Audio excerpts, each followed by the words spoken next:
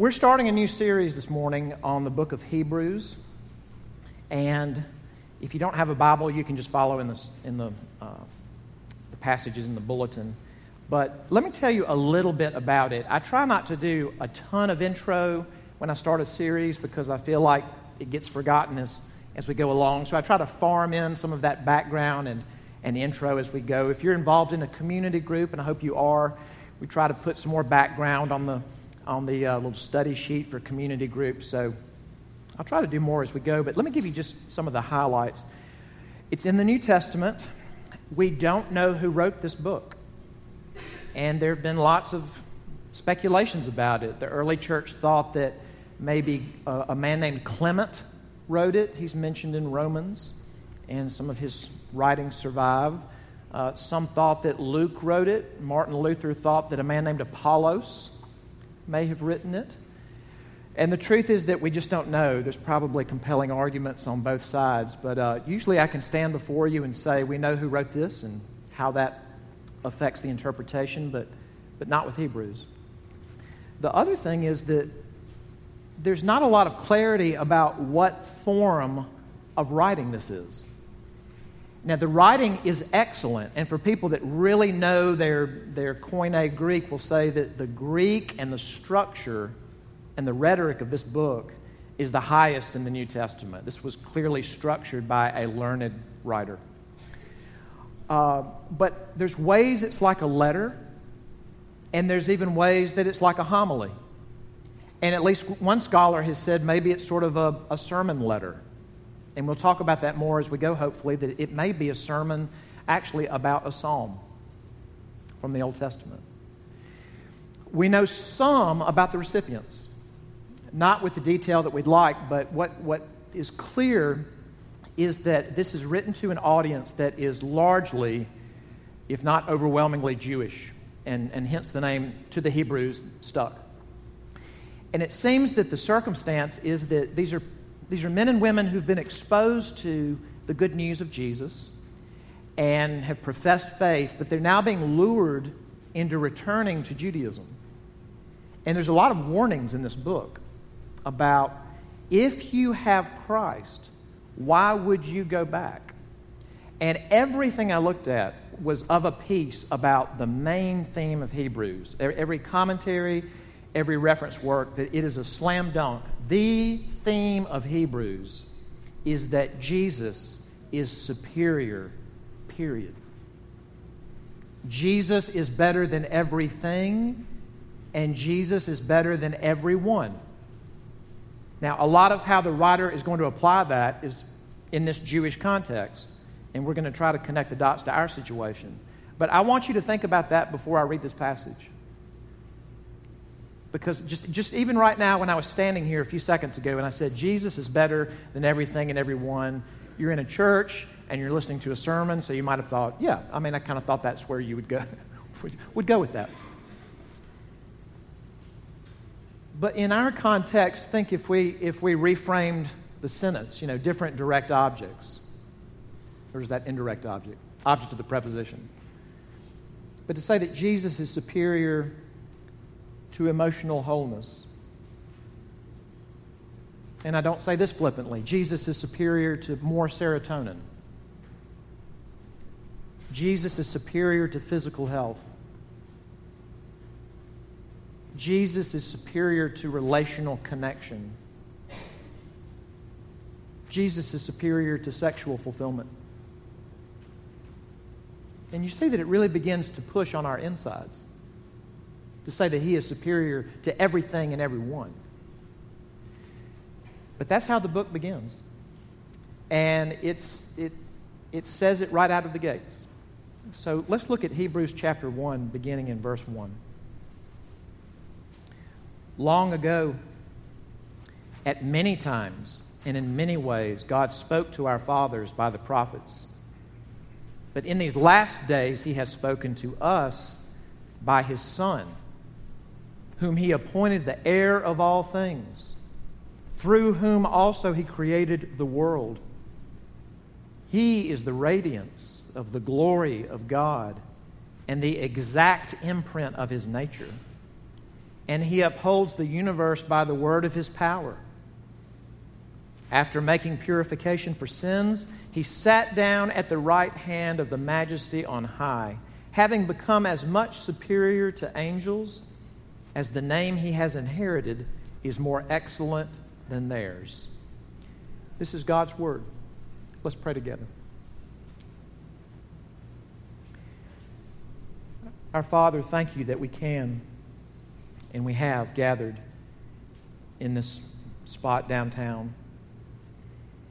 We gather in Jesus' name, not in our own name. And we ask now that the words of my mouth and the meditations of our hearts would be pleasing and acceptable in Your sight, O Lord, our rock and our Redeemer. And we pray that in Jesus' name. Amen. Growing up in Jackson, Mississippi, I can honestly say that I had a lot of adults who were kind to me. And it was everything from teachers, school teachers, to teachers at my church, Sunday school teachers, and friends of my parents who were kind to me, took an interest in me. I can think of neighbors on our street that took an interest in me. We had a neighbor down the street named Mr. Johnson, and to this day I have no idea what his first name was. He was Mr. Johnson. And he just had the consummate neat yard and neat little house, neat as a pin. And I would go over to his house, and he taught me how to play Yahtzee. I've forgotten how to play it, but he taught me how. But people who were kind to me.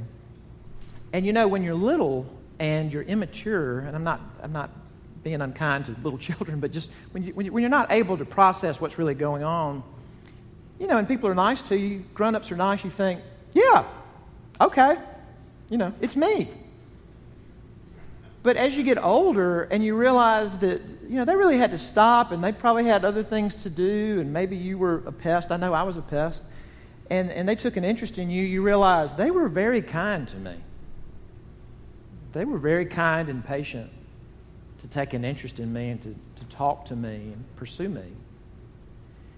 And even if you don't have a child of your own, if you have younger siblings or a niece or a nephew or friends' children, just anyone that you invest in, you know how that goes, that child can't really appreciate now that you're putting the brakes on and taking an interest in him or her, and they probably won't realize it until much later.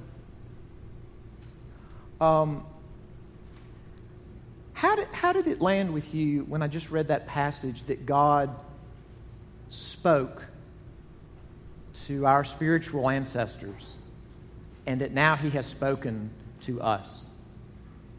Because it's a mark of spiritual immaturity that when you hear that God speaks to us, even if we wouldn't say this out loud, to feel like, yeah, He does that. It's me. He's God.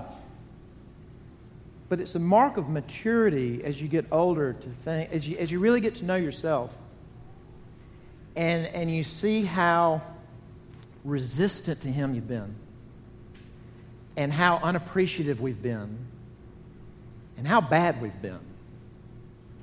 To think, why would He talk to me?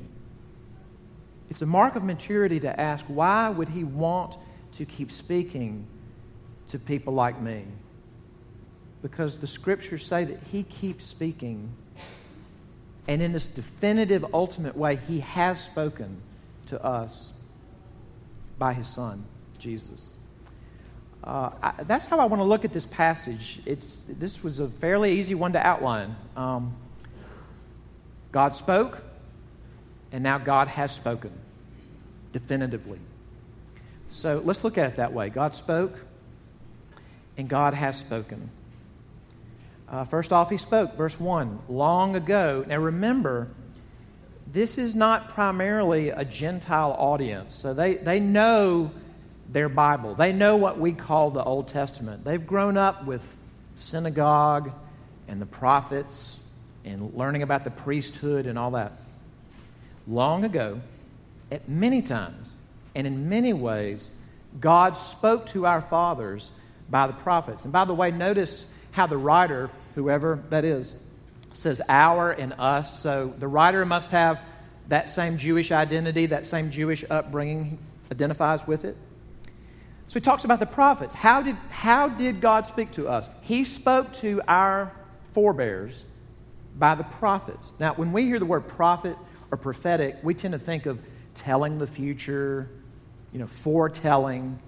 And I've quoted what somebody taught me early on, is that prophets did foretell. They did speak about things that had not happened yet. But the primary job of a prophet was to foretell, to speak to you the will of God, to be a spokesperson from God to you and speak on His behalf. And, there's part of the Bible, a big section of the Old Testament. These tend to be the clean pages in our Bible that start with Isaiah and Jeremiah, and it goes into Ezekiel and Daniel and the smaller prophetic books. Those are prophets. But there were so many more. If you go way back into Genesis, and it's talking about the descendants right after Adam, there's a man who's seventh in line from Adam named Enoch, and Enoch was a prophet. And so we're not just talking about hundreds of years, we're talking millennium plus of God coming to people through the prophets and speaking to His people. Now again, as you hear that, you might think, okay, great, yeah, God spoke to His people and He would send these prophets. But what you can lose is how expensive that was. And how ill-received that was. Here's a snapshot. This is from one of the prophets. These are from some very clean pages in the Bible, usually Ezekiel chapter 3. This passage was read at my ordination service. When I was ordained as a minister, this was the Old Testament reading. So this is God telling the prophet Ezekiel what He wants him to say to His people. And God says, and let me just tell you how it's going to go when you do that. So here it is, Ezekiel 3. And God said to me, Son of man, go to the house of Israel and speak with my words to them. For you're not sent to a people of foreign speech and a hard language, but to the house of Israel, not to many peoples of foreign speech and a hard language, whose words you cannot understand. Surely, if I sent you to such, they would listen to you. But the house of Israel will not be willing to listen to you, for they are not willing to listen to me. Because all the house of Israel have a hard forehead and a stubborn heart. Behold, I have made your face as hard as their faces, and your forehead as hard as their foreheads. Fear them not, nor be dismayed at their looks, for they are a rebellious house. And then he goes on to say this, Speak to them and say to them, Thus says the Lord God, whether they hear or refuse to hear. And that's not God being cynical. God is not cynical. But that's God simply summarizing the response thus far. That the history of God's people is not, oh Lord, you just say whatever. That God's people have said that. God, you just say the word and we'll just do whatever you say. But the reality is resistance and pushback. Prophet after prophet after prophet was sent by God and was either ignored or attacked or murdered. Actually, later in this book of Hebrews, there's this famous passage in chapter 11 about faith. And there are all these names from what we call the Old Testament of people who in different ways they exhibited faith. And it talks about the experience of people who have faith. And one of the descriptions is some people who had faith were sawn in two. And according to tradition, at least one person who experienced that was the prophet Isaiah. The expense of God speaking to people who don't want to hear it. And I hope this is not irreverent, but it reminds me of a little connection of dots between some old Star Wars movies and the newer Star Wars movies. In some of the older ones, I don't mean in the sequence, but I mean like 70s, 80s Star Wars movies. There's a passing reference when the rebellion is talking about these plans to take down the Death Star that this leader refers to, many people died to bring us this information. And you skip all the way, now, in chronology, not in the sequence of the story, you skip ahead to a recent movie, Rogue One, and it shows that happening. And there's this scene where these rebels who have the plans, they're trying to get it in the ship to the people that need it, and everything goes dark, and Darth Vader appears. And it's funny, I looked this scene up online, and I read the comments beneath it, and, people said, I cried when I watched this. I was physically frightened when I watched this, that he just starts murdering people that are trying to get down that hallway with that information. And they just barely get it through the crack in the door, but the expense is laid out on the floor. That's the experience of the prophets. And what you're getting there is a window into the fact that God is love. And I'm saying that without a happy smile on my face because the love is expensive. God is love. God does not love the good people who get it together and just sort of tolerates or dislikes everybody else. God is love. He does not love badness, but He loves bad people. And He kept speaking to them, and He kept sending the prophets because God is love. Do you believe that? Before we move further, do you believe God is love? God is love. He spoke, but now, definitively, He has spoken. Verse 2. But in these last days, and when you hear that expression, remember, Jewish audience, that is very much like a Greek quote of the Greek translation of the Old Testament. The last days are the days of the Messiah, the days when Messiah has come and His ministry has begun. In these last days, He has spoken to us, not by prophets, but by His Son, Jesus Christ. That word, son, or sons, appears at least 20 times in the book of Hebrews. That thread runs through the book of Hebrews about the implications of the Son. The Son of God, or us being sons of God. You heard us pray for the Illingworths, and Jonathan prayed for the Illingworths. Yesterday, Adam Radcliffe, one of our other pastors, we went to the hospital to visit them, and so when we were driving over, we were talking about what preachers talk about on Saturday afternoon. How's the sermon going? And we were comparing notes, and I just was saying to him, I love this passage, but verses 3 and 4 could be the sermon series for the whole fall.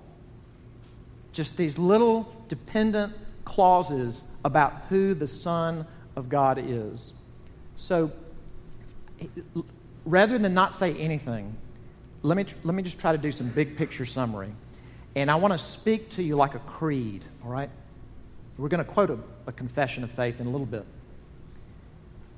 But a creed might say, one creed does say, that the Son of God is truly God and He's truly man.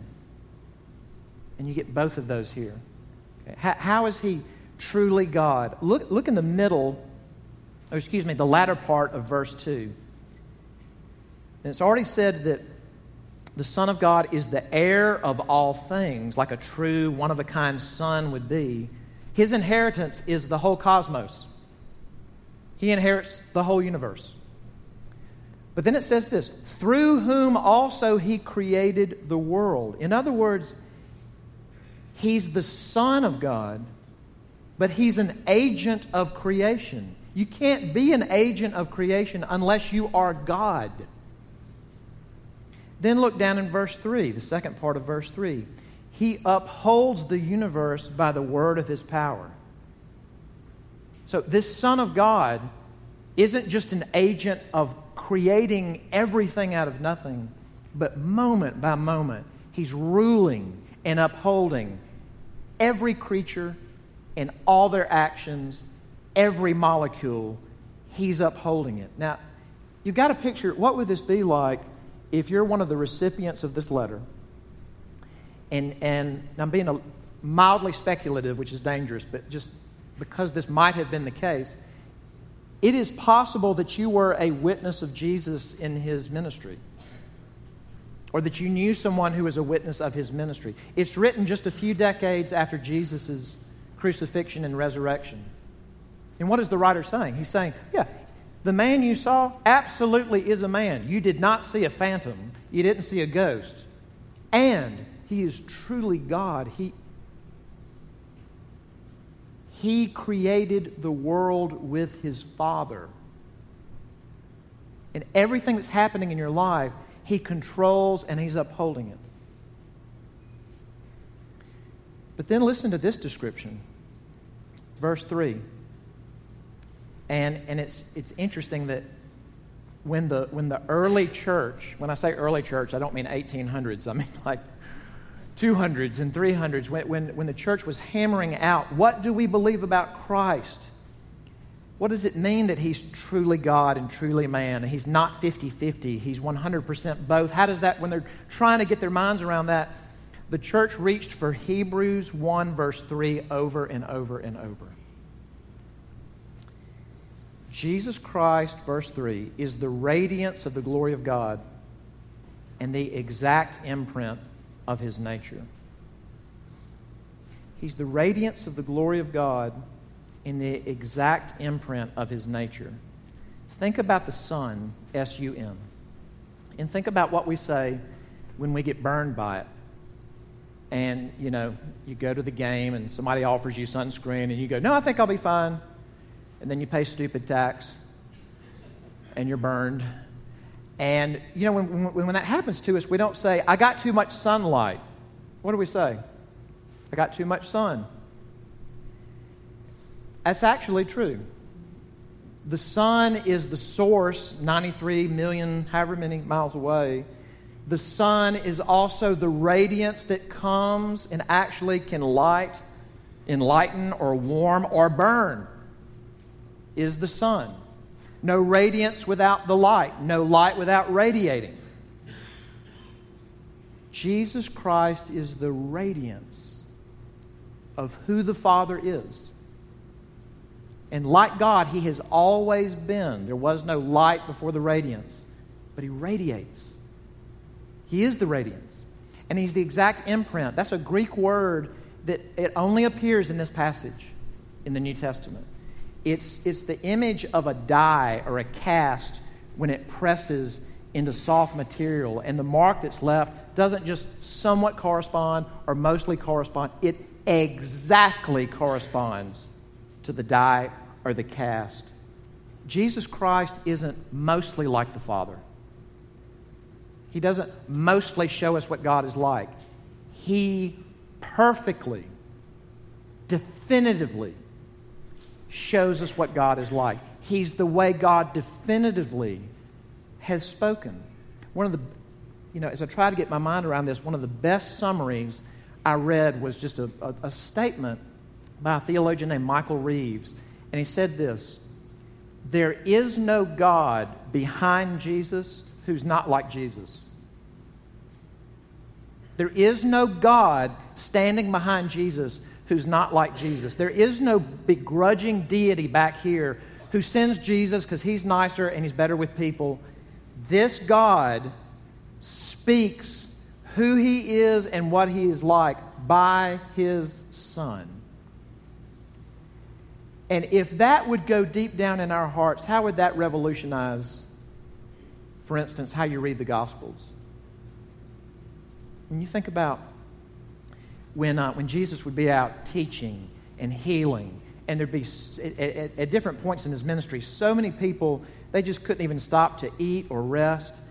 And so on top of all the other chaos, at points there are lots of children running around, and the children want to come see Jesus.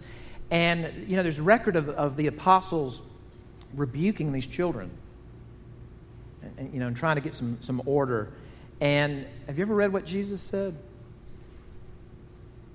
do not hinder children from coming to me.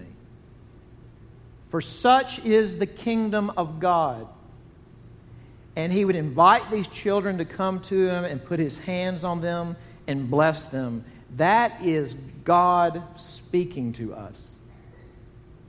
And here's what I am like. When Jesus goes into the temple and this space called the Court of the Gentiles, which is where if you weren't ethnically Jewish, but you came to know the living God and you wanted to pray to him at the temple, you could pray in that space. You couldn't go into the other spaces. And that had become the marketplace of selling animals to get ready for events like the Passover. So, hey, the Gentiles got displaced, but hey, sorry, they're Gentiles. And Jesus comes in and he doesn't give an announcement beforehand. He throws the tables and he knocks over the money and he braids a whip of cords together and he drives out the animals and the money changers and doesn't apologize for doing it. And that is God speaking to us, saying, this is who I am. I care about those Gentiles too. He's truly God. And he's truly man. This is a little bit less description, but look back in verse 3. The last part of verse 3, it says, after making purification for sins, it doesn't use the word forgiveness. But if this is a Jewish audience, that would ring true. They grew up reading about purification for sins and priests and temple and sacrifice. It says that after this God-man made purification for sins, and we're going to, Lord willing, go in depth about what does it mean that the Son of God is the great priest. The great high priest. Because all the other priests and all the high priests that went before him, they had to keep working and working and working and working and sacrificing day in, day out, and it didn't stop. But then God spoke definitively by his Son and his sacrifice, and the sacrifices stop. But after he made purifications for sins, he sat down at the right hand of the Majesty on high. The New Testament brings that up quite a bit. That's why it's in the creeds. That he sat down at the right hand of God the Father Almighty. That means so many things. It means enthronement. But here's one big thing it means. You sit down when the job is finished. At least you're supposed to. He finished making purification for sins. And all that he is and all that he does goes into heaven, and he sits down at the right hand of God the Father before it's finished. And that means if you believe in him and he's your high priest, there's nothing you have to do to purify yourself, because you and I can't. There is no remaining hoop to jump through, or thing to do, or thing to prove, or relic to go touch, or accomplishment to make. It's done, period. And he did it as one who's truly God, and he did it as one who's truly man. The blood and the wounds were real, because he's man. So many applications here. Let me mention one. I said this to the 8:30 service, that there have always been sad things in our community as a church, because it's a community. I mean, just anytime you have a group of people, there's plenty of sad things, but there's so many hard, painful, sad things going on in the life of our church right now that I just can't, I feel like I can't keep up anymore.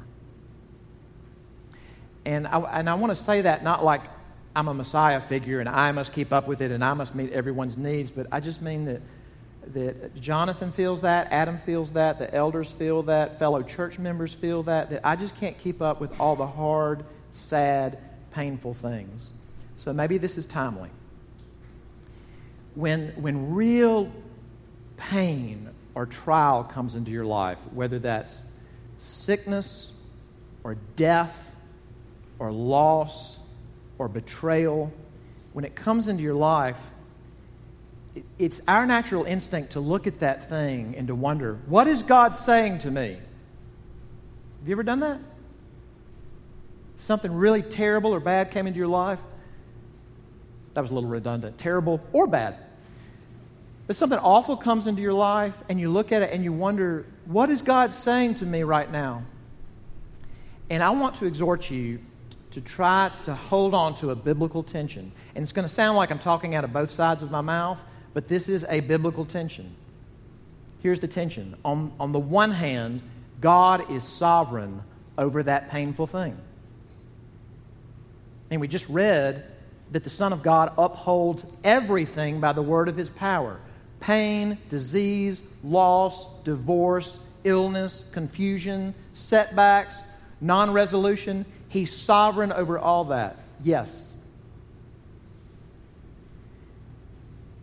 That's not the main way He talks to us. He talks to us by His Son. When we find ourselves asking the question, what is He saying to me right now? Please don't stare at unemployment to get your answer. Don't stare at infertility to get your answer. Don't stare at depression to get your answer. Stare at Jesus Christ to get your answer. What is He saying to me? That's what He's saying to me. Don't stare at the church. We ought to be what God calls us to be. I want us to be. I want me to be what God calls us to be. Don't stare at the church to get your answer. What is He saying to me? God has spoken by His Son. Let me end with this. I've mentioned to you that I have a tattoo that's invisible only to me on my forehead that says, "Please ask this man for money." And when you're around downtown and you go into downtown a lot, that's a target-rich environment. Or I'm the target. I don't know how that works. But a few years ago, I was on Main Street, and a guy came up to me and he asked for money. And I said, I don't give out money on the street, but if you need to get lunch, let's go get lunch. And he said, okay. So we went to a sandwich place on Main Street, and it was a little bit early. Maybe it's like 11 o'clock, but I thought, yeah, great, we'll eat lunch, and we'll sit and have lunch. And so we both got our sandwiches, and we sat down, and I started eating mine. And he said, well, I think I'm going to run. And he packed up and he hadn't taken a bite, packed up his sandwich and just walked out. So I wasn't planning on eating at this sandwich shop at 11, and I was going to eat with this guy, and then I'm just kind of by myself at the table. So I looked over at the lady behind the counter. There's not many people in there. And she said, he's going to sell that food.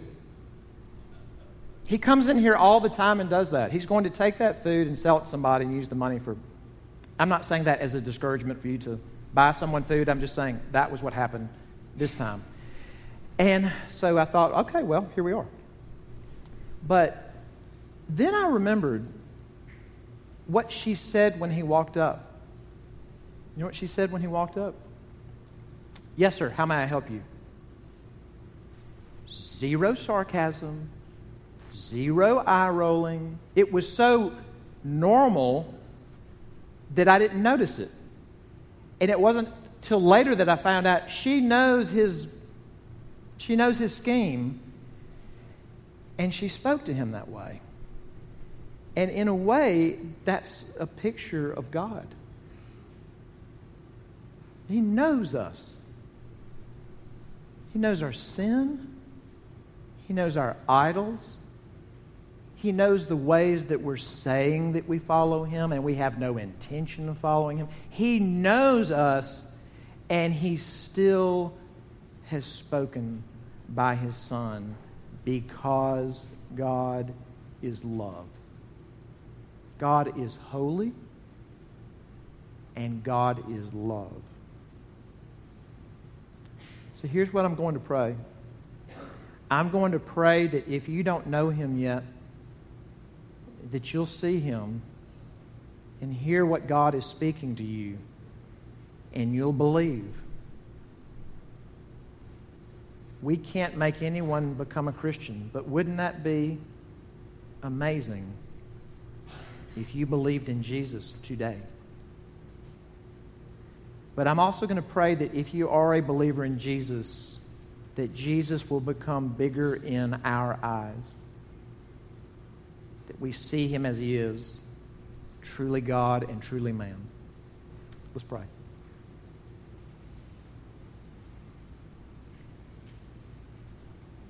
Our Father, that is our prayer. And if there's a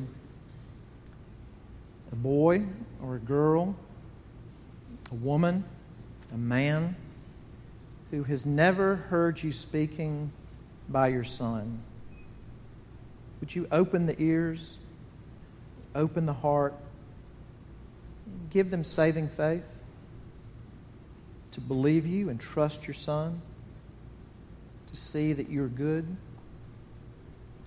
And Father, for those who profess faith, believe in Jesus, have seen him by faith, we pray that you would magnify him,